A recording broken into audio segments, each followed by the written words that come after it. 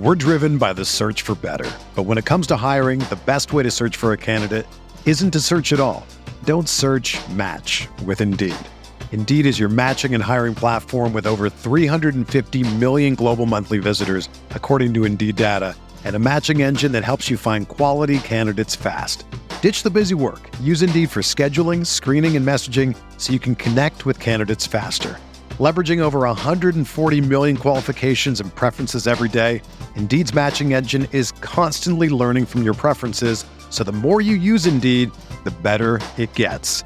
Join more than 3.5 million businesses worldwide that use Indeed to hire great talent fast. And listeners of this show will get a $75 sponsored job credit to get your jobs more visibility at Indeed.com/Blue Wire.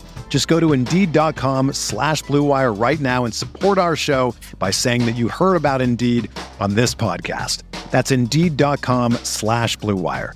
Terms and conditions apply. Need to hire? You need Indeed. Hello, everybody. Welcome in. It is Front Office Friday. Let's go. Front Office Friday. We are here live a little bit later than our usual time slot, but live nonetheless to talk NBA basketball. We'll talk playoffs. We'll talk free agency. We'll talk the trade market, everything going on in the world of the NBA. Plenty to get into. Keith, you know, we got a later start today. I had to go to an event at my daughter's school that involved me manning the snow cone machine. Somehow I made it out not completely covered in snow cone syrup. So I count that as a win.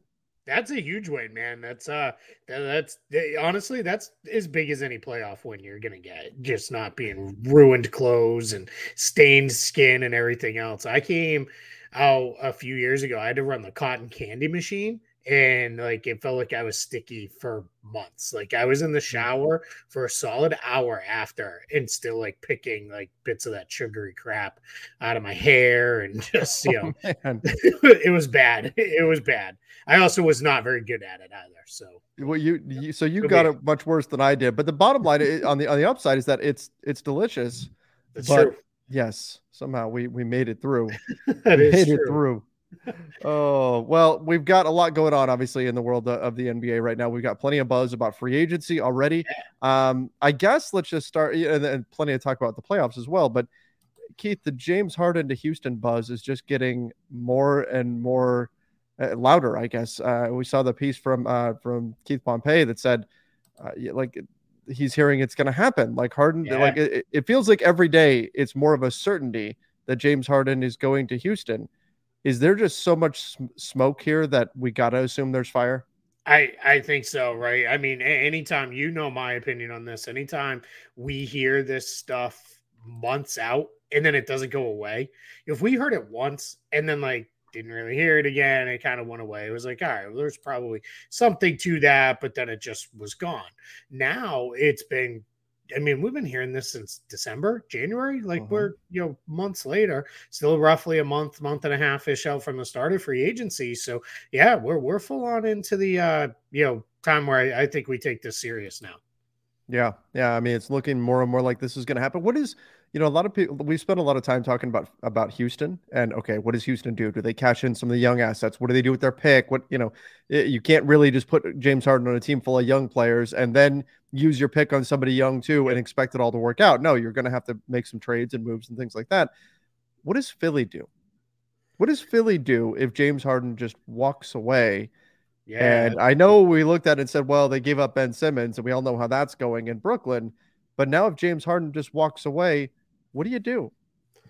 Yeah, I think the first thing you try to do, especially if it's to Houston and assuming it's for straight out cap space, you try and incent them to make it a sign and trade, right? Offer them a second round pick or two to do nothing different than what they're going to do anyway. Now there's bad blood between Tillman Fertitta and Daryl Morey, so that may not fly. But that's just to hold a grudge sake, right? Mm-hmm. So I would, hey, if I can get a second round pick or, second round pick and a, kid off the roster or something. I don't know. Like, let's just make it into a sign and trade and move along with that. So that would be the first step. And then that would give you, obviously the largest trade exception in NBA history that you would be able to use a chunk of at least to replace James Harden or flesh out your depth with a couple other players or something like that. So that would be the first step. Other than that,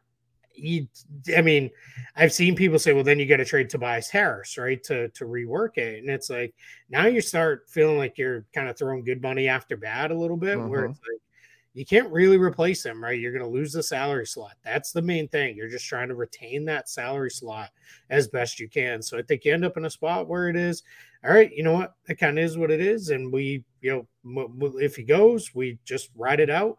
A year from now, the books will clean up a good amount, right? It'll be Joel Embiid, Tyrese Maxey on a new deal, and that's about it. I guess one more year PJ Tucker, but you're in pretty good shape at that point. So that's what that's what I would do. Just ride it out as best you can.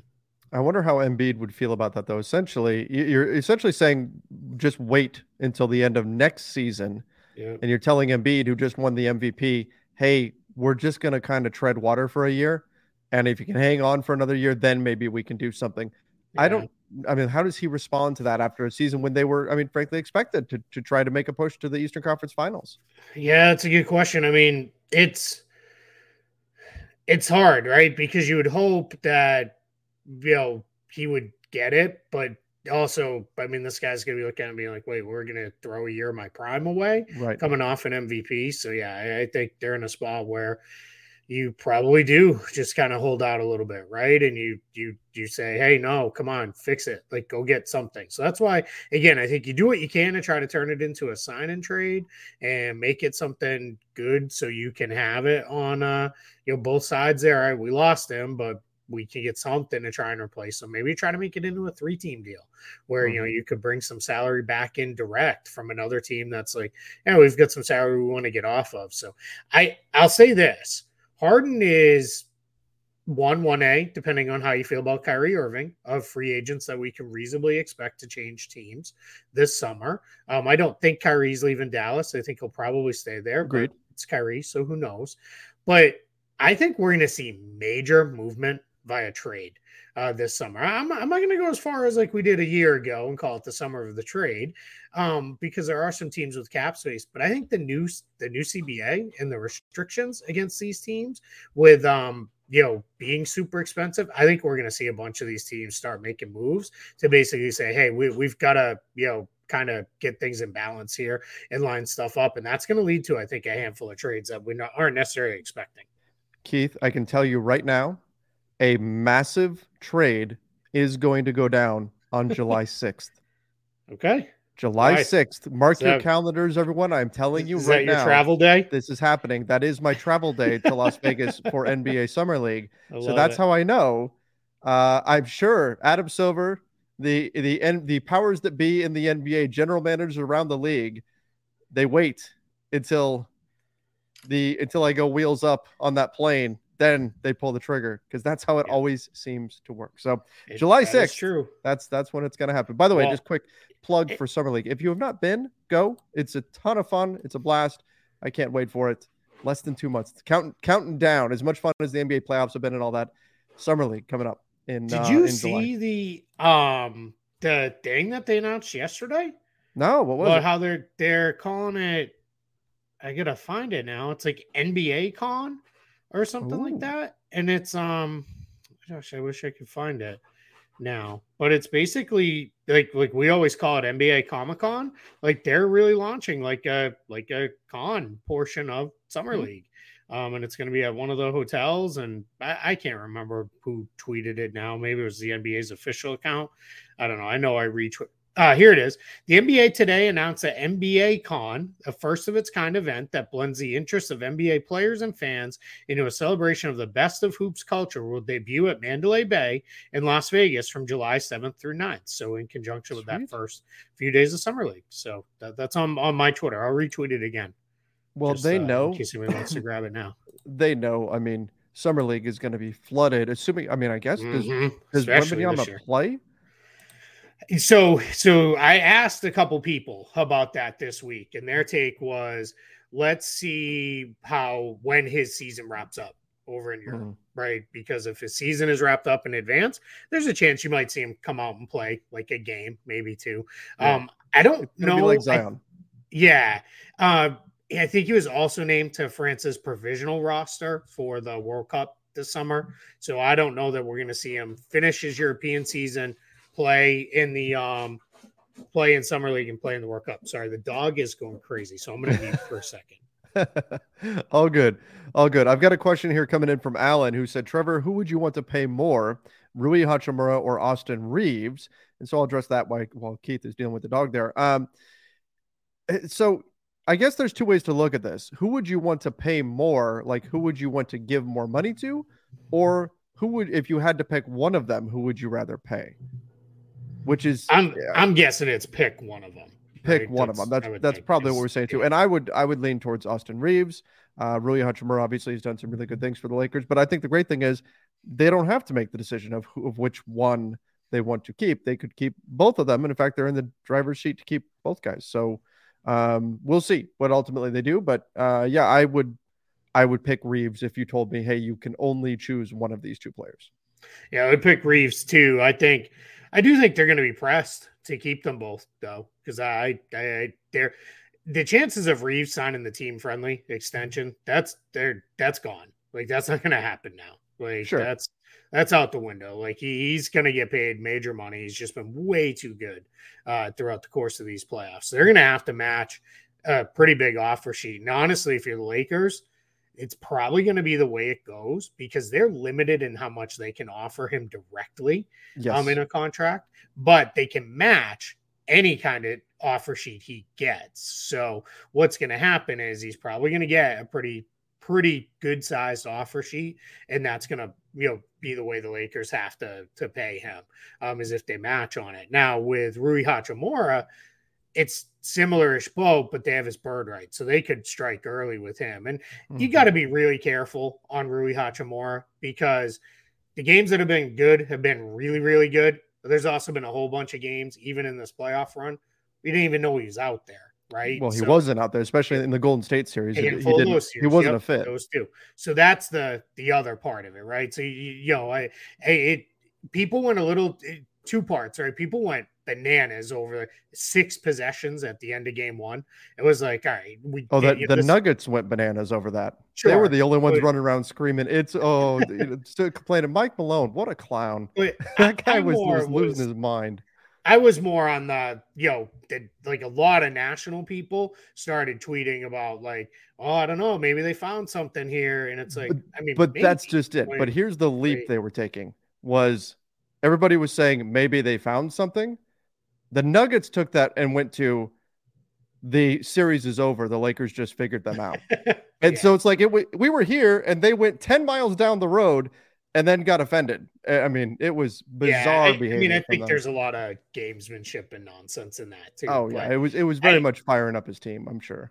I just, for me, it was like that. It's the same thing where he had that, right? It was the Grizzlies game where he had the monster game against the Grizzlies, and people were like, you got to pay this guy whatever he wants. It's like, whoa, like that. Oh, yeah. That goes sideways real quick when we start paying guys off of, a couple playoff games or even one playoff run. There's been, countless stories of that. Jerome Jordan, anybody remember back in the day? Wasn't it Jerome James? Jerome Jordan, one of the two. Yeah, Jerome for James, the Sonics. I think you're right. From the Sonics, yeah. Yes, Gave him a monster for the time. That's the one I was. That was in my head. I'm like, I wonder if Keith thinks of the same guy. Yeah, and it's just so we don't pay people off of one crazy playoff run. So so my guess is if they had to pick, it's probably Reeves over Hachimura, and then you move on. But to your point, they don't have to, right? Could get unreasonably expensive to keep them both, but that's I don't know. You know my feelings on this. I don't like when the Lakers, and I'll throw the Celtics in there too. Don't cry poor mouth to me. You're two of the most wealthy franchises in the league. Just go, right? Like just go, and this is pay these guys. You're gonna make it back as long as you're a decent team. Like just be don't cheap out because it's money. You can't give me that. Now you can give me a little bit of hey, it might make it real hard to build a team in a couple years, but let's worry about a couple years in a couple years, right? And I think that now it's going to be more, and this is perhaps why ownership like this in the CBA is now you can make the argument that it's strategic. It's not, oh, we don't want to pay. It's we want to have access to the taxpayer mid-level. We want to be able to make trades and not have the kind of financial restrictions that the super tax would place upon it. So teams can now lean on that too, and rightfully so. I mean, it's part of the reason why those rules are around. So that's going to be something to keep an eye on. And the Lakers are one of those teams that are going to have to keep an eye on it, but many other teams are as well. So that's going to be a new dynamic that we're going to be looking at this summer. Yep. Yeah, absolutely. It's going to be a major thing. And it's this is the sort of kind of grace period year for a bunch of people to kind of get yourselves in order, and that's going to be where it is. And it's the reality. These rules are designed to put teams in positions to lose good players, right? So we balance and spread that talent amongst the league, and that's the decision. It's not, I mean, this is one we're talking about, this one direct right now, but there's a ton of these types of decisions that are going to have to be made, all around the NBA. I mean, Boston's going to have to face one with Grant Williams, right? Like, can we keep him, and how much can we pay him? And, is that going to be unreasonable, knowing we're probably going to be paying Jason Tatum and Jaylen Brown, $100 million here in a couple years between the two of them. So, but that's what this new CBA is designed to do. If you want to keep your guys, you can, nothing will stop you from doing that, but that's your choice. And then you're stuck in other ways. Isham 976, it sounds like Pistons owner Tom Gores is happy with any of the three, or isn't happy, he added in later, with any of the three potential coaches we've been hearing about. Who's left? Yeah, there was a rumor out there that had they won the lottery, that they were going to push hard. They believe it was Monty Williams. They said they were going to make a real run at. They clearly didn't, right? They clearly didn't, win the lottery. The other way. It went the other way, as bad as it could go, and dropped, 4 places. So, yeah, I'm not sure where this heads now. I kind of thought it was going to be Kevin Ollie. I did too. That was just what I felt like. He's had experience with building young teams, both at the collegiate level and, now with Overtime Elite. So, but yeah, it's a little surprising me that we're still here, but, lottery's behind them now. Now it's, there's nothing's going to change at this point for them. So, let's see. Maybe, if things fall through for Monty Williams, maybe he is willing to take on a, team that's trying to, build back up. So, so we'll see. I will say, I think that this offseason, to me anyway, it feels like there's more coaching talent available than there are landing spots for them. Sure. So I think that you can be a little bit more selective than in some other off seasons. Not every off season, obviously, because each one has kind of its own personality and everything. But it does feel like there's a number of coaches out there that maybe wouldn't typically be available. So maybe the Pistons can, not rush into anything necessarily. If the person they don't necessarily love is right there, it might just be that they need to wait for the music to stop and see who's left standing and then take your pick. That could be the option for them if they don't have somebody that they love ready to sign up right this minute. Yeah, that could absolutely be. The way this goes is, there's no reason to rush. You want to get it done ideally before the draft, because you want your coach, not that the coach should be making the draft picks or making your free agent decisions, but you at least want them involved, right, in the discussion points. So you're kind of on, about a month or so here to get that done. Probably ideally, let's get it done in the next couple weeks so those guys can be in the draft workouts and in the conversations and all that stuff leading up to it. But yeah, that's where I think it's headed. Hey, I want to go to one. I'm going to go to one real quick before we get go ahead. Back there. Yep.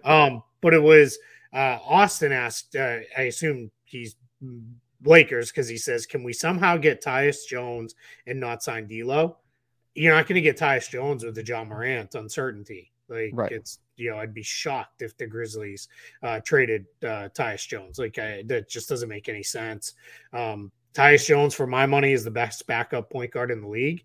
because he's great in that role, and he can also start for you, and you don't really miss too much when he's out there as a starter. So I think they're gonna have to get another point guard. Now that to me becomes a major priority for them, because I think John Morant, I'm guessing it's going to be in the range of a 20-game suspension. That's what I'm thinking that he gets. So did you see Nike pulled his shoe? Yeah, I did. Yeah. Yep. This is Yep. this is going to be a big thing for him. Yeah. And I don't know if there's any timeline in terms of when the NBA is going to make a decision on this, but I agree when it comes down, I think we're easily into the double digits in terms of games suspended. Yep. And then somebody asked, I'll just answer this one very quick from Alexander asked, how likely is it Al Horford leaves the Celtics? He's signed an extension earlier this year, so I don't think there's any chance he's going. We're driven by the search for better. But when it comes to hiring, the best way to search for a candidate isn't to search at all. Don't search, match with Indeed. Indeed is your matching and hiring platform with over 350 million global monthly visitors, according to Indeed data, and a matching engine that helps you find quality candidates fast. Ditch the busy work. Use Indeed for scheduling, screening, and messaging so you can connect with candidates faster.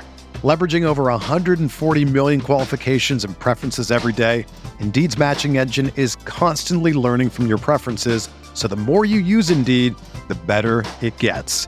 Join more than 3.5 million businesses worldwide that use Indeed to hire great talent fast. And listeners of this show will get a $75 sponsored job credit to get your jobs more visibility at Indeed.com/Blue Wire. Just go to Indeed.com/Blue Wire right now and support our show by saying that you heard about Indeed on this podcast. That's Indeed.com/Blue Wire. Terms and conditions apply. Need to hire? You need Indeed. Another day is here, and you're ready for it. What to wear? Check. Breakfast, lunch, and dinner? Check. Planning for what's next and how to save for it? That's where Bank of America can help. For your financial to-dos, Bank of America has experts ready to help get you closer to your goals. Get started at one of our local financial centers or 24/7 in our mobile banking app. Find a location near you at bankofamerica.com/talktous. What would you like the power to do? Mobile banking requires downloading the app and is only available for select devices. Message and data rates may apply. Bank of America NA, member FDIC. All right, let's dive into this one. Vector Nova said, hey guys, if I understand the new CBA rules correctly, which I may not, would you guys say the new rules place more emphasis on drafting because of cost-controlled contracts on drafted players? I would say yes. It's not entirely on drafting, but in general, yes, I think it becomes more beneficial to have players on cost-controlled contracts, particularly now, and that's if you're a team that's seeing salaries creep up. If you can get a player where you get a guy that you're going to pay $7 million starting or something like that, and they're a playable guy, somebody that you're going to put into your rotation, that can become very valuable over giving a guy having that role cost you $20 million or something like that for a high-level role player. So that's where it comes into play. High-level drafting is important. You've got to find success there. But in general, yes, I think it does place more emphasis on drafting players and doing well in the draft. Yeah, I think that's where, Warriors, Clippers, Celtics, Bucks, Suns, Lakers, like they're going to have to nail these draft picks that'll be coming for some of them in the middle of the first round. But for a lot of them, if this season, not this season, but future seasons go, generally, if you're really expensive, generally correlates to being pretty good. So then that turns into a spot where it is, all right, you're drafting in the 20s, but you got to nail those picks in the 20s, because that's how you're going to be one of the only ways you can replenish your talent pipeline is draft picks and then minimum signings, because they're going to be limited to no exceptions to use moving forward in the years down the line if you're that expensive, because you're just not going to be in that position. So yeah, I think the draft becomes very, very important. I'll also say too, I think you're going to see some teams probably less willing to trade draft picks if they're going to be super expensive down the line. Now we also know like there's going to be this whole thing where with frozen picks, several years out and those kind of things. So yeah, we're a lot of stuff to come with this. This is going to probably be about a 2 to 3 year kind of window of, teams figuring it out, what this new world looks like. And that's, kind of the intention of this too. Keith, you said frozen picks, and the first thing I thought of was Patrick Ewing. The frozen envelope. But you're right. You're right. I'd also say this, though. I think that it's not just on the draft. It also places more emphasis on finding productive players on team-friendly contracts. And I think GMs are going to have to be a little bit more shrewd in terms of how they sign players, the deals they sign them to. Like, it becomes all the more valuable if you can get a player on a longer-term deal that ends up being team-friendly. So you sign a guy to a contract. Like, for example, this is just the first one off the top of my head. This isn't the typical situation. Typically, I'm thinking of like a role player who ends up becoming a starter or something like that. But you think about Steph Curry, where he had the ankle injuries, and so the Warriors got him on a cheaper contract, and then he wound up being a superstar. Situations like that, I think, are going to be more important, that teams hit home runs on those. And that's where you get into like the Hinkie special and things like that. Do those contracts become all the more important? And then is the downside from the player's perspective that now there's more pressure to find these kind of bargain deals on general managers, and thus players get squeezed a little bit more in contract negotiations? Is that something that we see? Obviously, that's not something that's going to affect the top tier players, but the middle of the pack guys could end up feeling the squeeze a little bit on that. Yeah, I think to an extent, I think those guys generally get squeezed anyway, right? That's because, for the most part, money just goes to the main guys, right? And it's then that becomes like, all right, where are we kind of going from there? It's you pay the max guys, and then that's it, right? And then you're filling out with exceptions and minimums and everything else anyway. But yeah, I think you're right. I think any bargain deal you can sign, any player you can find an undrafted player or anything like that, the better off you're going to be now moving forward. This Krios has a interesting take. Lakers are down 0-2 because Darvin Ham shaved his beard. Is that really what it is? It could be. Could be. That's all it is. Right? Zaps their powers or something? Right? Isn't it hockey, right? No, they don't shave, right? They all grow playoff beards. Isn't that what happens in hockey? So yeah. Did you happen to watch the quadruple overtime game? No. I flipped it. I was still up, and I flipped it on in the fourth overtime just for, just out of just being curious. Not that I've paid a ton of attention to the hockey playoffs or could tell you who's in it or anything like that, but I will stop and watch a game if it's on, and I'm flipping through it because it's fun. Playoff hockey is exciting. I probably couldn't name 5 NHL players, but it's just something that's fun to flip on. And I saw it and I went, oh my gosh, like even I, as the most casual hockey observer, right? The lowest level of casual in terms of my hockey knowledge, even I could see how exhausted those guys were out there on the ice. Yeah, anytime hockey goes deep like that in the playoffs, because there's no shootout or anything, you can always see those guys wiped out. Playoff hockey is fun, but that was I finished the Nuggets Lakers game, watched Ted Lasso, and went to bed.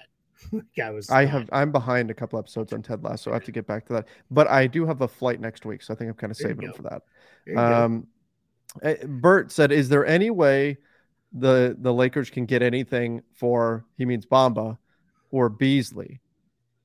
I was looking at that. It was a conversation I was having on Twitter. I think it was yesterday, that they both have team options. I don't know if the Lakers pick those up. No. Bamba does not have it. Bamba is non-guaranteed. Sorry, non-guaranteed. Yes, so big difference. But you know what I mean. Same functionally, right? We're talking about the same kind of thing. Yes, but the bottom line, the Lakers get to decide. Yeah. Right, whether or not they want to keep them on that deal. Yeah. I don't know if the Lakers are going to be able to pick that up because of the new CBA and what you're going to have to pay Rui and Reeves and D'Angelo Russell and all of those. I think it might get a little tricky there. So a lot of people have been asking, well, could you trade those guys, say on draft night or something like that? I don't know which teams would be trading for them though. Yeah. That's the problem. And then if you're assuming you're taking back salary, like that's going to be salary that's going to put you closer to that super tax and everything. So it gets a bit tricky. The problem with Bamba is you'd have to guarantee a large chunk of his salary to even use him, because now that I know the season's not over, but from trade perspective, the season is over. So he now, because next year is fully non-guaranteed, he counts as zero in a trade. The minute you're basically effectively the minute you're past the trade deadline, your next year's salary, if non-guaranteed, switches over to whatever the guaranteed amount is. In Bamba's case, that's zero. For Beasley, they'd have to pick up the team option first. You can't trade him as a pending free agent, so they'd have to pick it up. And now if I'm the other team that's trading for those guys, I'm like, what do I want? 25 million, exactly. That salary on my books for? Like I'm I'm good. I'm going to move on. So, so that becomes the kind of the problem is, right. And I see somebody said, Lakers can use their salary with their pick. Lakers draft pick isn't good enough to offset. I mean, that's bad salary, for those two guys. So that's not enough. The only way that's helpful is if you're taking back a long-term salary. Yep. That's bad, right? Yep. Yeah. You'd have to take back, somebody who that a team's like, yeah, we don't really want this guy at, 20 plus million, but yeah, if you want him, sure, you can have him, kind of go from there. So my guess is they just waive Bamba and move on. Maybe he comes back signed to a much lesser contract, like, probably in the minimum range. Maybe that's what happens. And then I think they're just going to pick up Beasley's option, because then you'll have him as, 15 million or whatever, as if nothing else, matching salary to put into a trade next season. But that's my guess is, just pick him up and move on, because I don't know that they're going to be able to keep Reeves and Hachimura and Lonnie Walker. Like that just all gets too expensive. So at that point, somebody's got to play minutes, right? And it's not like, Malik Beasley is pretty awful defensively, but at least in the regular season, you can get by throwing them out there for 15, 20 minutes a night to make shots. Yeah. I wasn't factoring Lonnie Walker into my numbers there, but we'll see. We'll see what they ultimately wind up doing. Eric Olson, were the Lakers gassed? Do you think the altitude affected them? Maybe. Whatever it was, it made them make some very poor decisions in the fourth quarter. I mean, just bizarre stuff. They do say that, right? Those guys climb Everest, and then right. Like they'll get that altitude sickness that makes them like strip off all their clothes, and then they fall off the mountain. So I don't know. Maybe it did affect the decision making. Maybe, I don't know, but yeah, whatever it was. I mean, they fumbled on the 5 essentially, and Denver ran it all the way back. The Lakers just went, no thanks, we're not interested. I think it's just kind of like I think Denver's good. Right. Oh, absolutely. They're fantastic. I think we're, just listening to some stuff today and watching some stuff, just full disclosure, why there was no show yesterday. I've been feeling under the weather for a couple of days. So I've been really catching up on a lot of podcasts and watching way more TV than I usually do during the day, which, God, those daytime sports shows are so bad. Oh my gosh. It's difficult. It's a difficult. Like everything is like, what's wrong with the Lakers from those shows? And it's like, Denver's good. Like that's what's wrong with the Lakers. Like watch any of those. And maybe that's why I'm so like when Denver is complaining about stuff, I'm like, what are you talking about? Because I don't watch any of those. They're not talking about them. Yeah, they're talking about those guys because that's what happened after game one. The whole one, every single one of those shows, because I had a million people, hey, did you see this? Did you see that? And I'm like, no, because I didn't watch it after game one. Yeah. Unfortunately, I did watch some of it this morning, and it's bad. Like it's, and that's the tough thing, right? Where it's like, what are we doing? Like, it's not like, let's give the Nuggets credit. It's not like they're playing against, some crap team. Like Denver is good. Oh, I've been beating that drum from the beginning of the series that this is a great Nuggets team, that they're actually a lot of fun to watch, that they're amazing. They're a fantastic team, but weird stuff. We've got somebody compared this sports shows to WWE. That's why we say just hoops and no hot takes here. That's right. That's right. Here's a good question. Bert said, will Westbrook leave the Clippers? Because the Clippers, especially with the new rules coming in, they're really limited to that veteran minimum to give him. He could go to the Suns or the Rockets with Harden. I mean, didn't we already see Westbrook and Harden together? He's not going to play with Harden again. That already went sideways. In the Suns, I don't know that he's going back to playing with KD either. He may just take a minimum with the Clippers because he could. Why? I mean, he actually, it seemed like he fit there and it went fairly well there. And I would imagine he doesn't want to be seen as a minimum player, though. That's the tough part. But He but he's doesn't have also to leave family then. Yeah, and this late in his career, it's not like, I don't know. And it's not like he needs the money, right? He's made plenty of money. So, yeah. I want to go. This one was asked a little, about 10 minutes ago. Matthew Harrison, if you can scroll up and pull it up, but I'll read it. Sure. Can the Pistons get their 24 first rounder back from the Knicks for trade flexibility? Oh, I did see that. So what Matthew's talking about is the Pistons owe a protected pick to the Knicks, and it's got years of protection still to go on that pick. That pick's bounced around from a couple different teams, and now ultimately the Knicks own it. With the new cap penalties, do you think the Knicks would include the pick with Fournier to clean their books? It's possible. Here's the thing for the Knicks, though. The Knicks don't need to clear space. Like they're doing pretty good. Like they've got the things in pretty good shape already. So I'm not so sure. The Knicks are in a spot where like they've got to start using picks to dump salary. Like they should be okay with where they're going already. So I don't know, and I'm also not sure. I don't get the sense Detroit's going to be in a hey, pay us to take on bad salary spot. And again, just to go back to the Knicks, just because I wanted to confirm, Fournier is in effect an expiring deal because it's a team option for next like 2 seasons from now, 24, 25. So he's moving into 18.8 million.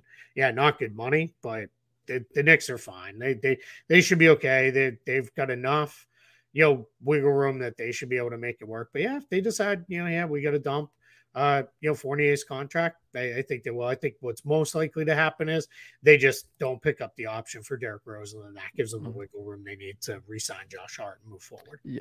Jason says Knicks fan here, dumping Fournier doesn't do anything for the Knicks. Now, I will say this, and I think I'm not saying Jason is wrong here because I think Jason is correct, but I'll say this though, like in general, if you tell fans, hey, you're going to give up an asset in order to dump a player, they generally don't want to hear that, right? They don't want to do that. They don't want to lose a pick just to get a guy off of the roster, because what's that to them? Does it saves ownership a little bit of money, but that doesn't mean it. So fans tend to be negative about the idea of, hey, we need to dump a player. But nonetheless, I'm not saying that applies necessarily to this situation. I think Jason is right. It doesn't necessarily do anything. Although, did you see Fournier's comments? Yeah, where he was just he expects to not be there next year. So that's going to be interesting to see how that kind of plays out. Yeah, I think there's a chance that he gets moved. I just don't know that they're going to throw a pick in to do it, but maybe. I mean, they could. I don't know. We'll see. I think. See, did we see that Lisa Salter said she had never watched Jokic before this series? No, and I'm sure that was either said in jest or, right. I find that very, very hard to believe. Yes, that one of the top sideline reporters out there is saying she never watched. Gabrielle Hendricks, this is a little weird. So said Keith, and then gave the Spock sign, the live long and prosper, an alien head and a basketball. Trevor, I went down an Area 51 rabbit hole the other day on YouTube. Did you? Yeah, I don't know. I was going. What did you find? After our Wednesday show. I went to pull the link to share it to everybody, and there was this video that just popped up. It was from a couple years ago. It was about that whole storm Area 51 thing, and it was like, here's what really happened at the storming of Area 51. And then the next thing I knew, like an hour and a half was gone, and I had just watched all these Area 51 videos. That happens to me every now and then. I'll put something on, but you know what it is for me? It's music. It's music. Like I'll put on a music. I'll be like, it'll be, this song gets Africa covered by this metal guy from Sweden or something like that. And I'll put it on. And the next thing you know, I'm like, oh, okay, well, I definitely want to listen to this one next. Oh, and then there's this. And next thing you know, it's like 2 hours later and I'm listening to November Rain or something like that. And yeah, that's classic, though. That's how I wind up. One. That's funny. Wind up suddenly I'm like, oh, well, I was supposed to do like 3 things in this time. And instead I did nothing, which is fantastic. Yep. Oh, I like this one. Did you see it? What? From Mission 86 Performance. Oh, okay. Here, I'll put it up right now. There it is. Might be premature, but are you willing to describe for those of us who don't follow the minutiae of the NBA, the hypothetical process, step by step, of launching a new franchise here in Las Vegas, decision to opening night? So, all right. So we're gonna skip some parts of this, right? Because Sure. obviously some of this is, going to be backroom and discussion and negotiation. Essentially, what happens is when the NBA announces they're going to expand, they're going to take bids from groups that are going to represent teams within cities, right? So, the NBA could pull something different and come in and say, we are, we're just going to Las Vegas and Seattle, and we already have our groups picked out and go. But it's very unlikely. Generally, they'll accept bids from potential ownership groups, and then they go. So that'll be the first step. Then they'll pick an ownership group. Maybe they've already got it done. And then what will happen is from there, they will then, at some point in that process, they will announce the timeline for when that team will start play. Usually that will be and all that too. Yeah, and a team name, and that'll all come, right? It'll start out initially with, and we'll use Vegas because this is what his question was. Las Vegas, NBA franchise, and then a team name will come down the line and all those sorts of things. Maybe picked, maybe voted upon by the locals, we'll see. But then what will happen is the NBA will announce this team will start play. It'll probably be 2 years away from whenever it is. And what will happen with this is Bruce Barnes asked, so I got to chime in on this. How many cities would get teams before Edmonton? At least 15. At least. Yeah, definitely at least 15. Sorry. I did radio in Edmonton yesterday randomly. Did you? I've done it there a couple times too.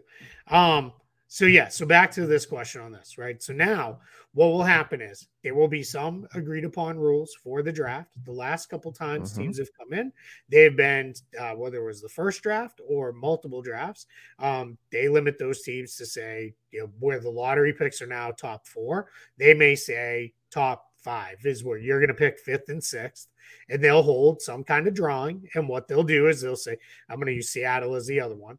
Las Vegas and Seattle are going to pick, one of you gets the first pick in the expansion draft, one of you gets the higher pick in the NBA draft.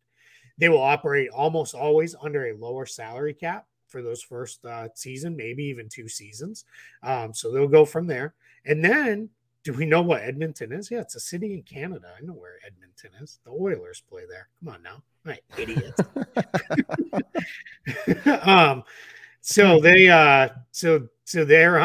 So now, then what you'll have is you'll have the expansion draft will happen. The expansion draft, there's a million rules on an expansion draft. Maybe this summer we'll do a mock expansion draft or something. We should. So we can really get in, so how people can see how it works. But essentially, every team under previous rules have said, they have said that every team can protect up to 8 players. The unprotected players who can't be free agents, those players can go into the expansion draft. Once you lose a player that gets drafted, you can't lose more than one. You're out. So if let's say the Lakers unprotected Mo Bamba, if it was right now, somebody picked Mo Bamba, the Lakers could not then also lose another player. Exactly. From that. So teams that are super deep sometimes lose pretty good players. Sometimes teams expose good players because they're hopeful the contract will get picked. Sometimes teams have offered, hey, pick this guy and we'll also give you our first round pick to get that salary off the books. There's all sorts of things you can do with this. So then what happens from there, they'll have the regular draft. They'll slot in wherever they slot in. I'm going to say 5, 6 likely for now. And then free agency will come. They'll have free agency to run through and use whatever cap space they have. Generally, it's quite a bit because they'll be limited. And then they'll fill out their rosters the best they can and then go into their first season of play. So probably from the time it's announced, I would say somewhere between 2 to 3 seasons before they'll actually start play from the time the NBA announced expansion. It takes a lot just to get the infrastructure of a team put into place. Obviously, beyond even just the GM and the coach, but think about all the logistics that are required in order to run an NBA game, like to host an NBA game at an arena, how many people you need involved in just that.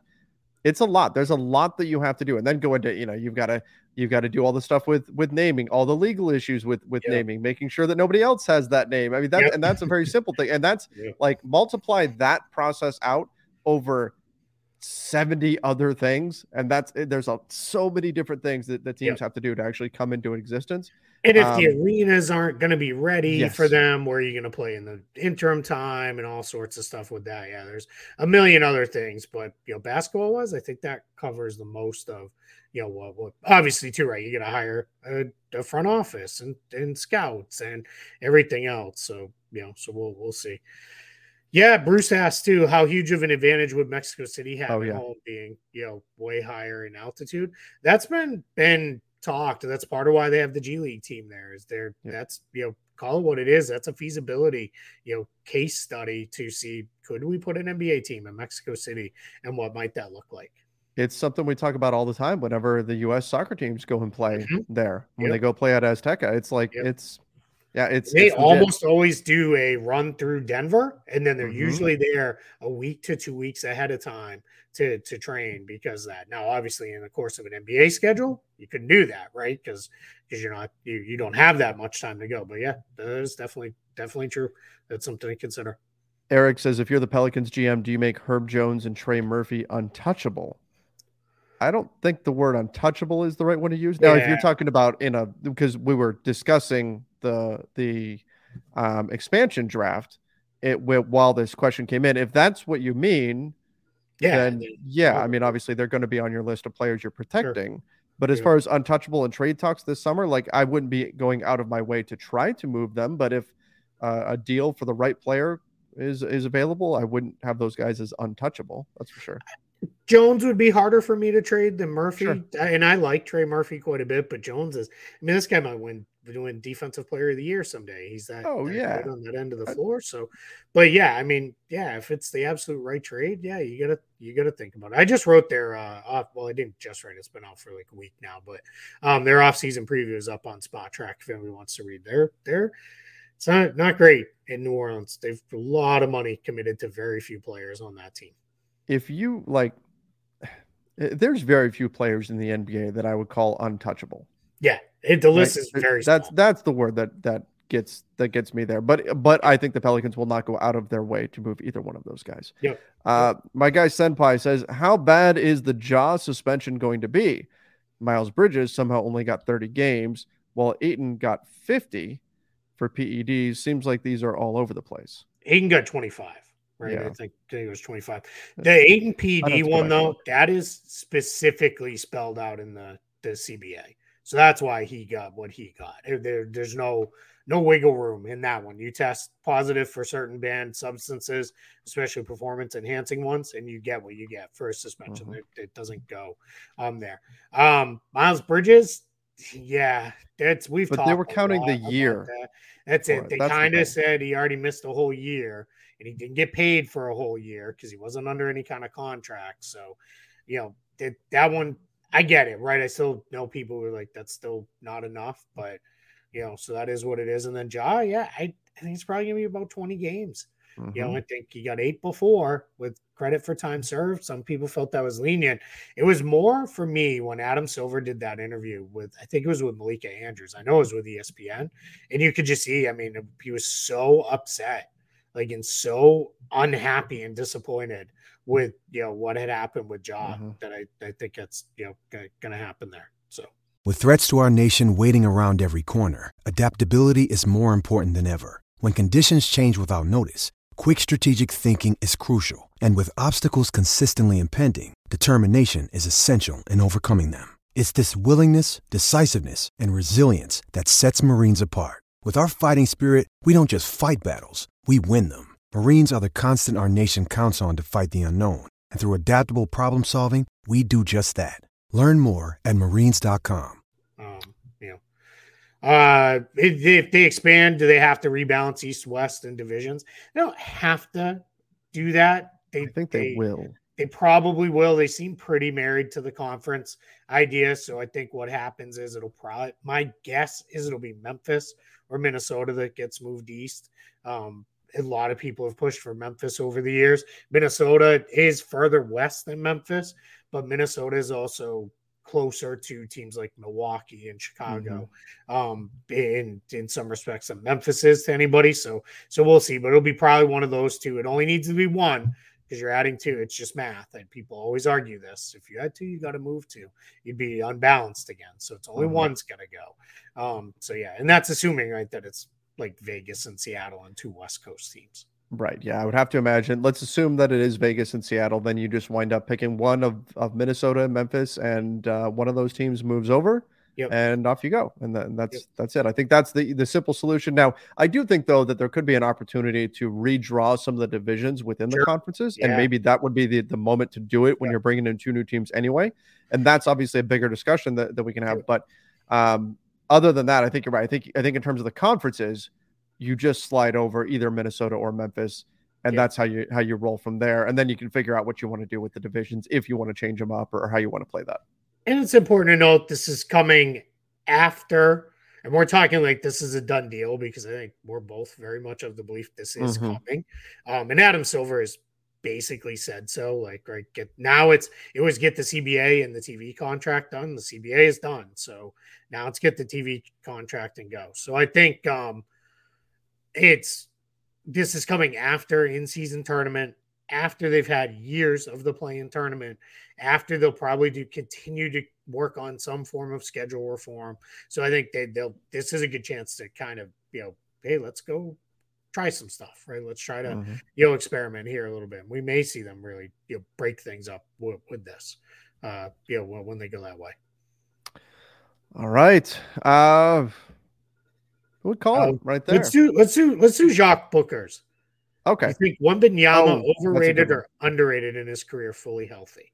All right. So I'm glad you put the fully healthy part in there. Yeah. Because if in fully healthy, I always assume that means reasonable health. Right? Reasonably healthy. Right. He's not 100%, but he doesn't go like he doesn't go Greg Oden or something like exactly. that. Right.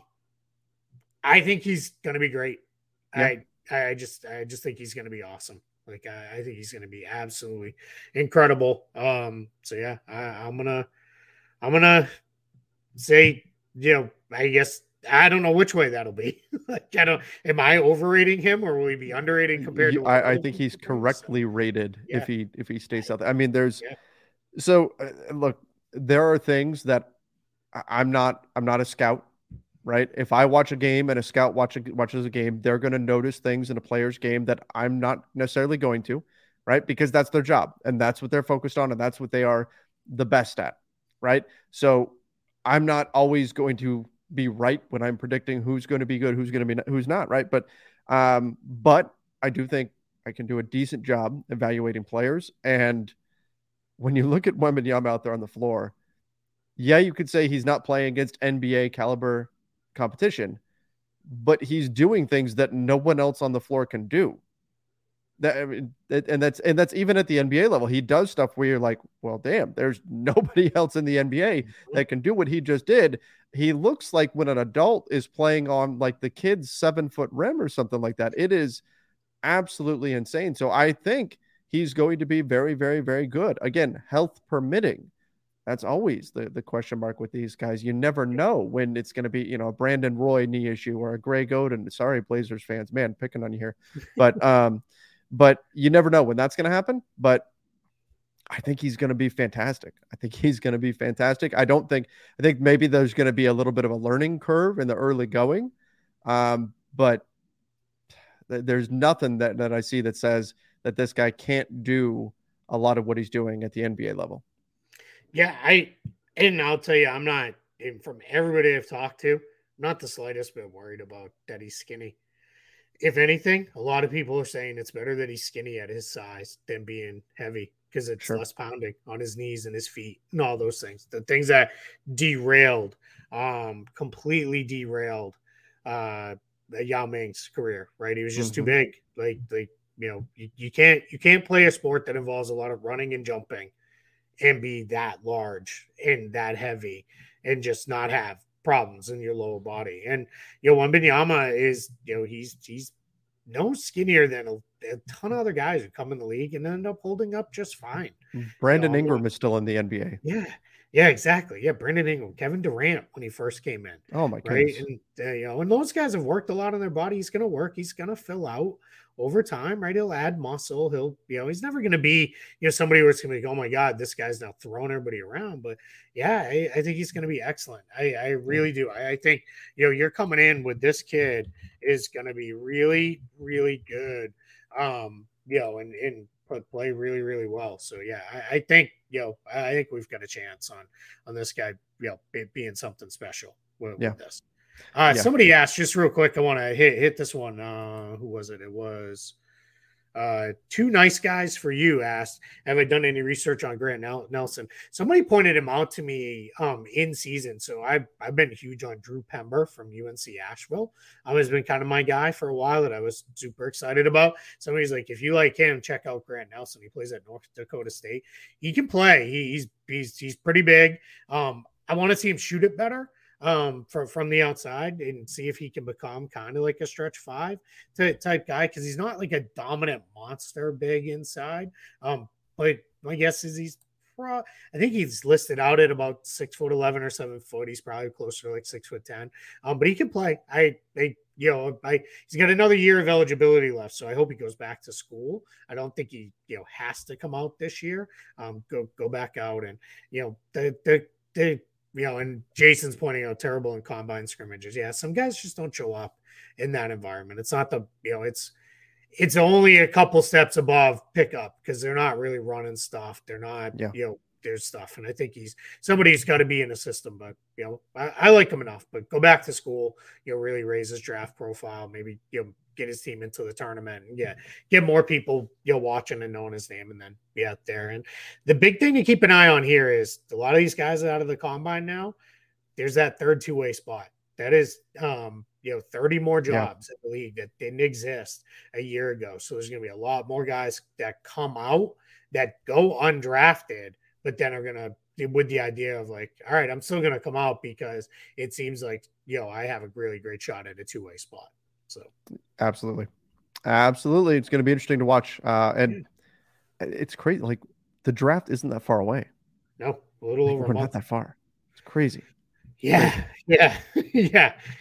Trying to cover a playoff run in the midst of preparing for the draft, in the midst of writing 30 off-season previews and multiple free agent previews. Easy. I'm gonna pat myself on the back because I want people to go check it out. All of our free agency stuff is up on Spot Track. I did a little blurb about every single potential free agent in this free agent class. There's, that's like 200 something players. There's something about every single guy, even the two-way guys who barely played in the NBA. I went back, I watched film on them. I talked to team execs to get a little bit of a thought on those guys. So that's all out there, all ranked by position. All 5 positions. Stick with the traditional positions. We're not quite ready yet, but we've got all that stuff out there, and I think people can really, go out there and start getting prepped for free agency as you watch these games. Yep. Yeah, absolutely. Make sure you guys give those a look, and let's go enjoy the weekend. Yeah. All right, everybody. Thank you for coming in on a later than usual front office Friday. Appreciate you all accommodating our schedules. But thank you again for coming in. Make sure, if you're not doing so already, you're subscribing to the NBA Front Office YouTube channel. And of course, go follow us over on Apple Podcasts, Spotify, wherever it is you listen to podcasts. Till next time, everybody. See ya and stay safe.